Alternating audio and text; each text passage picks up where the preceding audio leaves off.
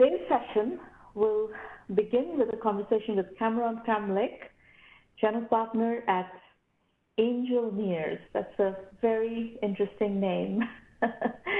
So, Cameron, welcome to the show, and we look forward to getting to know you. Thank you.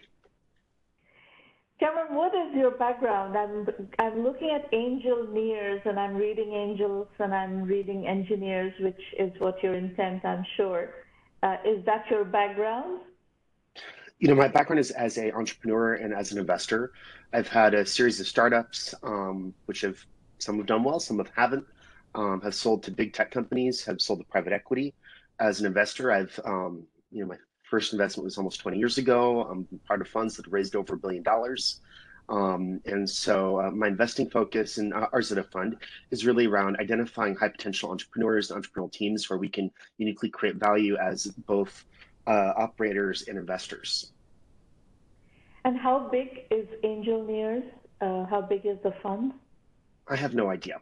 And that's really the most honest answer any investor can tell you. I can tell you how much money we've raised. I can tell you how much we've deployed. I can tell you what we think our mark-to-market value portfolio is. But really, the way that we view our fund size is on a company-by-company, deal-by-deal basis. The way that we operate, we look at startups, we look at teams, we put together, a whole. But you're not operating out of a fund?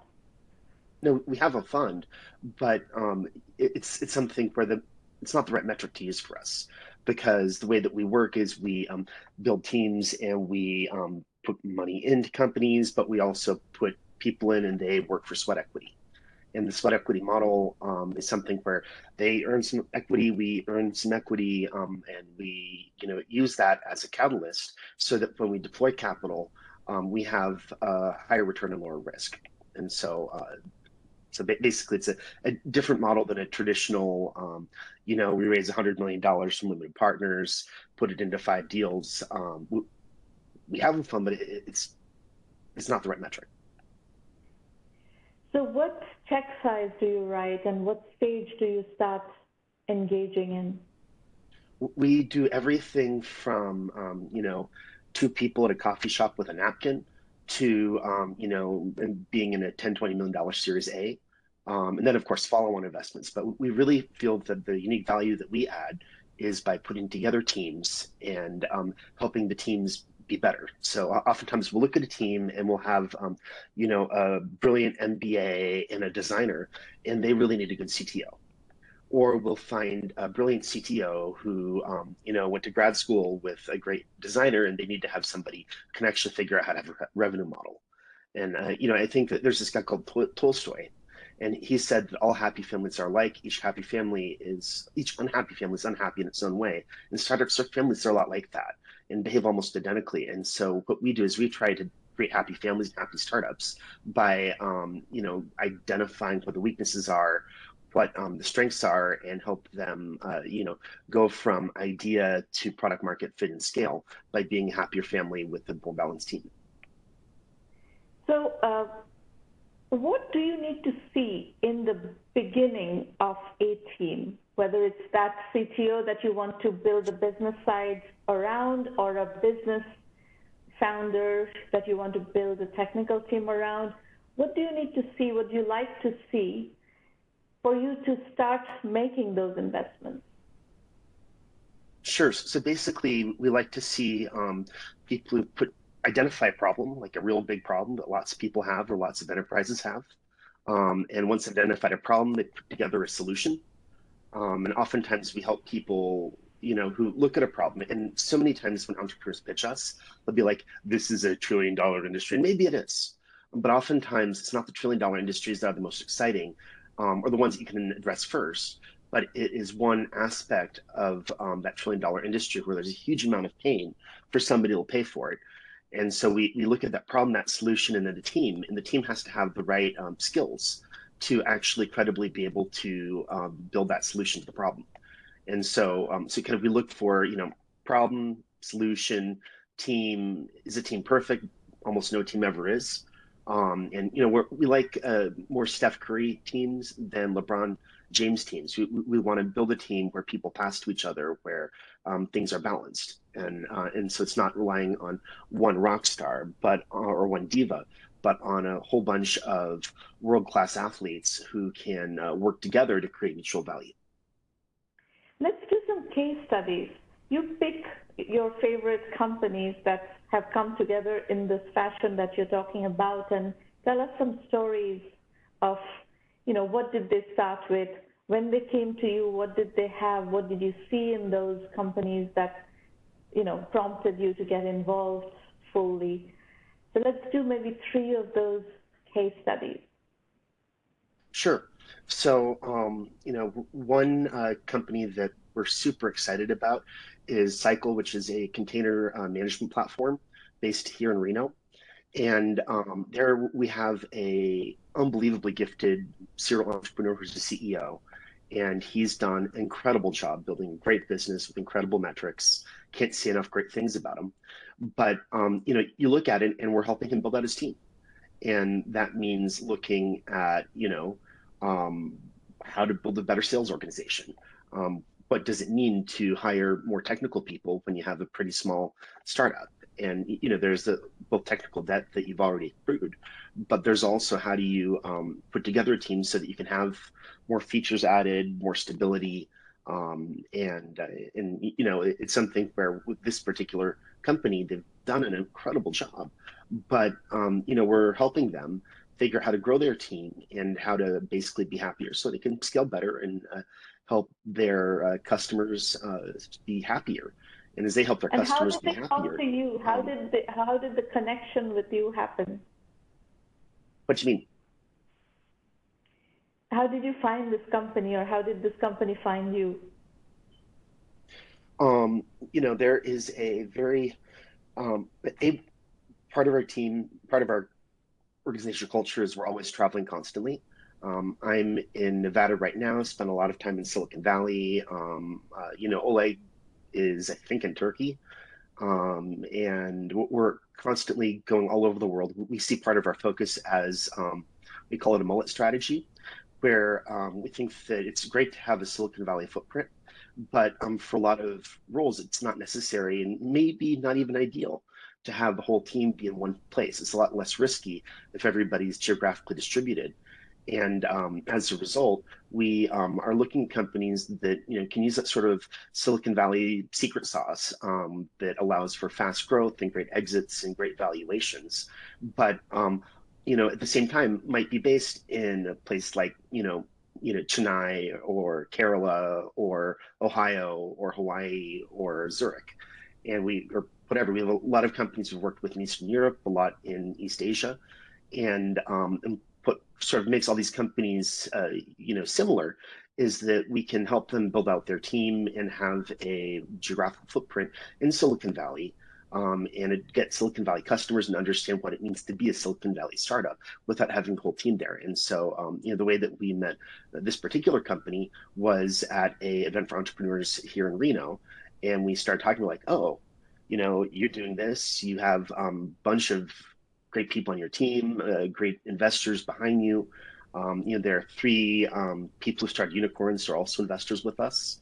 We're bigger than most of them are because we're a fund and not angels. But it's something where every time we see an opportunity, it's a little bit different. But it's all about trying to figure out where we can add value. And so that's how they came to us. So I think you kind of started addressing one of my questions I was going to ask you later, is the geographical boundary of your work or extent of your work. So you are operating globally, you're saying, yeah? We operate globally, but there always needs to be a sort of US or Silicon Valley component. I live in Verdi, Nevada, which is near Reno, and split my time between here and San Francisco. As things open up, I tend to spend about a quarter of my time in China. But right now, for all sorts of reasons, that's not happening. My partners, we actually had one of our partners based in the Ukraine. He's now in Spain. And we have people we work with in Thailand, in, San Jose, in Atherton. Our team is globally distributed, and we like to call it mullet strategy, as I mentioned earlier. So you are going for a global strategy. Interesting. Um, so let's go back to maybe doing another couple of examples of companies that you have invested in that kind of illustrate how you like to work. Sure. Um, and the other thing about us is, although most of our companies tend to be enterprise software, we like big problems, big solutions, and great teams. And so as a result, we are also, we're not just geography agnostic, but we're also vertical agnostic. Um, one of my great success stories is actually, as an investor, has been a retailer in Alaska where they had a great problem. The problem they identified was you can't buy great stuff in small towns at a Mm-hmm. reasonable price. They figured out how to do it with a really unique business model, which was to go to Costco, buy stuff, and then sell it in these small towns. And then they've built a massive business with doing hundreds of millions of dollars of revenue. Basically going to Costco, putting stuff in a credit card, filling up a semi truck, bringing it to a small town, and in there, when first identified the opportunity, the issue was both financial. They needed money, but also they needed to build out a team. They had a great legendary entrepreneur, but they needed help with legal stuff and accounting and marketing and finding an accountant and all the stuff that you need to scale. And so part of the value that I brought to the table was in helping the company add the infrastructure needed to scale. And that's basically, though that deal pre-exists Angelneers, it's very similar strategies that we have with all of our companies, which is, we basically like, hey, you have a great problem, great solution, you build the team, you fill out the team, and things scale. And if they don't scale, we figure out why. And usually and, and this gets me, but usually it's because people are too afraid to spend money. And people are like, hey, Cameron, I took your money. I don't want to lower prices, or I don't want to increase our burn a little bit, or, we're breaking even. But, the answer, and sometimes that's true, but oftentimes is that it's better to lower prices or to add that extra headcount, so growth can be faster, and fixed costs can be overcome, which ultimately leads to more profitable businesses. So you started answering another question I was going to ask you, which is a sector question. You said you invest mostly in enterprise software. Could you please elaborate a bit more about what is your enterprise software investment thesis, even though you just gave an example of a retail e-commerce kind of company? But let's talk about your enterprise software strategy, which sounds like is your core strategy. Sure. So our core strategy has to do with the shape of our team, and our deepest background is in software. And so, software as a sector is quite complicated because, you have everything from platform plays to applications to, application enablement platforms, et cetera. And so, when you look at our team, we have a whole bunch of experts who've been part of companies of all sizes. And we'll look at a company that needs a good CMO. We'll take somebody who'd been a public company CMO who is looking for a new project for a couple months, and we'll put her in that job. Or we'll look at a company that has a great problem and solution, but needs either to hire a CTO, or it needs somebody who, as an engineer, can manage. And the thing about engineering is it's quite different between having somebody who can write amazing software versus somebody who can manage a bunch of really smart people who can write amazing software. And oftentimes when we look at startups, we'll find brilliant core team with 2 or 3 developers, none of whom are good people managers. And we'll put them together with somebody who's also a great developer, but might be a better people manager. And by having better management, the team can go from 3 people to 30, without hitting the wall that a lot of startups hit. And so, again, part of our core strategy is to build better teams. And by having better teams, they're more likely to be successful. And we align our interests with those of the entrepreneurs. So it's not, you don't have any sector-specific investment thesis, basically. Within enterprise software, you do all blends of enterprise software. We have portfolio companies in a bunch of different enterprise software verticals. But we don't just say that we do accounting software or something like that. We our focus is more on team and opportunities and solutions, and as a result, we don't have a specific vertical focus because we don't think that's where we can add unique value. I mean, there's some And firms where you look at and the partners, worked at Databricks and Square and five other enterprise software companies, and all they should do is enterprise software, and that's just not us because we're not that. We're focused on building great teams. and what so you've said over and over again, team is your core USP. How do how do you manage this kind of recruitment? Do you work with recruiters? Do you have your own recruiting partner? What's the strategy for team building? This is not an easy thing to do. It's not an easy thing to do, but part of why we're angel engineers is we're angels and engineers. But engineers, we use that kind of loosely. I mean, we're really angels and product builders, and as part of our team, we've built companies that have had something like $100 billion of exits, and we have this deep network in Silicon Valley of you know everybody from public company CEOs to interns, and we know these people personally. And because we know these people personally, we get to know entrepreneurs. We figure out what are their needs and who, of our friends can we add to their team to help them be helpful, to help them be more successful. And you know, is it one specific way that we find people? No, but it's something where I've been in the industry for almost a quarter century, and I'm the youngest guy on the team. Not the youngest, I'm one of the youngest people on the team, but I've been in the industry almost 25 years. And so I know all these people. And, for one deal, do you want somebody who worked at Project X? Or do you want somebody who has deep experience in Fusion? Or do you want somebody who's been a marketer at crypto platform? I know each of those three people, and hundreds more. And so our role is really in being boundary spanners and connectors and helping put together these great teams. And it's not through any one strategy. We're working with a specific recruiting company, although of course we're open to talking to recruiters, that we do this. But that's every team's unique and every person's unique, and we try to help people find the right project that will make them happy. Okay. So my next question is, are you looking for unicorns? Are we looking for unicorns?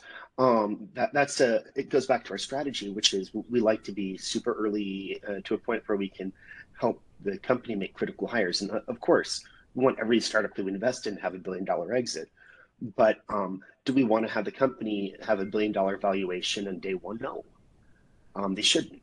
One of the No, that's not my question. The whole Silicon. That's not the question. Sorry. I'm not asking. That's kind of a daft question, actually. But the question that I'm asking is, are you looking to invest in early stage companies that have the potential to become unicorns? And I'll qualify that question with some more color. There is a class of investors that are coming together, especially those who acknowledge the fact that there is a lot of exits that happen that are not unicorn exits, but there is money to be made in non-unicorn businesses as well. So that was my question, is that are you squarely focused on the unicorn companies or unicorn potential companies, or are you also looking at these, smaller TAM, but real problems where people are willing to spend a lot of money and there are, potential exits for that as well? Look, there's this myth in Silicon Valley that every company IPOs or fails. The majority of startups are trade sales, where you have a team of people put together, hit milestones, and someone else acquires them. Do we want to create a whole flock of unicorns? Of course we do, but or whole herd of unicorns. But that's not our focus. Specifically, our focus is in building great teams and making money for limited partners. And we can do that with $500 million, $100 million exit. Now we don't want to we don't want to put $100,000 and help someone open up a pizza restaurant they sell for $1 million. It's not worth their time. But no, absolutely, we are looking at companies that might not potentially have $1 billion exit, but if you get below about $100 million exit, it's really hard for us to get over our own frictional costs. $100 million potential exit to get our own frictional costs to make it worth our time. And so, are we looking at companies that couldn't have $1 billion exit? Sure, but there does have to be a certain scale for a model to work. Interesting. I'll give you a bit of my comments based on because we see a lot of investors and their investment thesis, and we see a lot of entrepreneurs and their problems and their needs and so forth. So one thing that I really like about what you're saying is, there's a tremendous bias in the industry against solo entrepreneurs. But the truth is, a vast majority of entrepreneurs actually start solo. Along the way, they build teams and build products and get further. But, even in entrepreneurs like the founder of ServiceNow, Fred Luddy, started as a solo entrepreneur. So I don't believe that solo entrepreneurship doesn't work. We believe that solo entrepreneurship does work. Of course, you have to bring in all the other skills and resources around you, but you can do it step by step. So the fact that you're saying that you are open to working with solo entrepreneurs and then build the team around them to fill out the gaps in their expertise is actually a very interesting angle. And I think it's an angle that is underserved in the industry because everybody wants fully ready, camera-ready teams to invest in. They want the product side, the technology side, everything coming together, the product market fit already done, and then they're willing to write checks. Even in pre-seed, people are looking for at least 2 co-founders before they're willing to write checks. So in that sense, your angle, I think, is an interesting angle to address a category of entrepreneurs who are not working as duos or trios. They're working as solo entrepreneurs, and they will need to fill out the rest of the team. No, absolutely. And here's the thing. Look, and this is the first time we've talked, but you look at it, and few people are solo entrepreneurs, but also even fewer people go to Stanford. And Stanford's a great school, don't get me wrong, but there are lots of other great schools out there, and you might not meet your founding team in undergrad or grad school, and they might not be at your church or synagogue or whatever. And part of what makes our unique model work is we love people who want to build out teams, and we build out teams for them. And we have that social network that entrepreneurs might have or might not have, and that's great.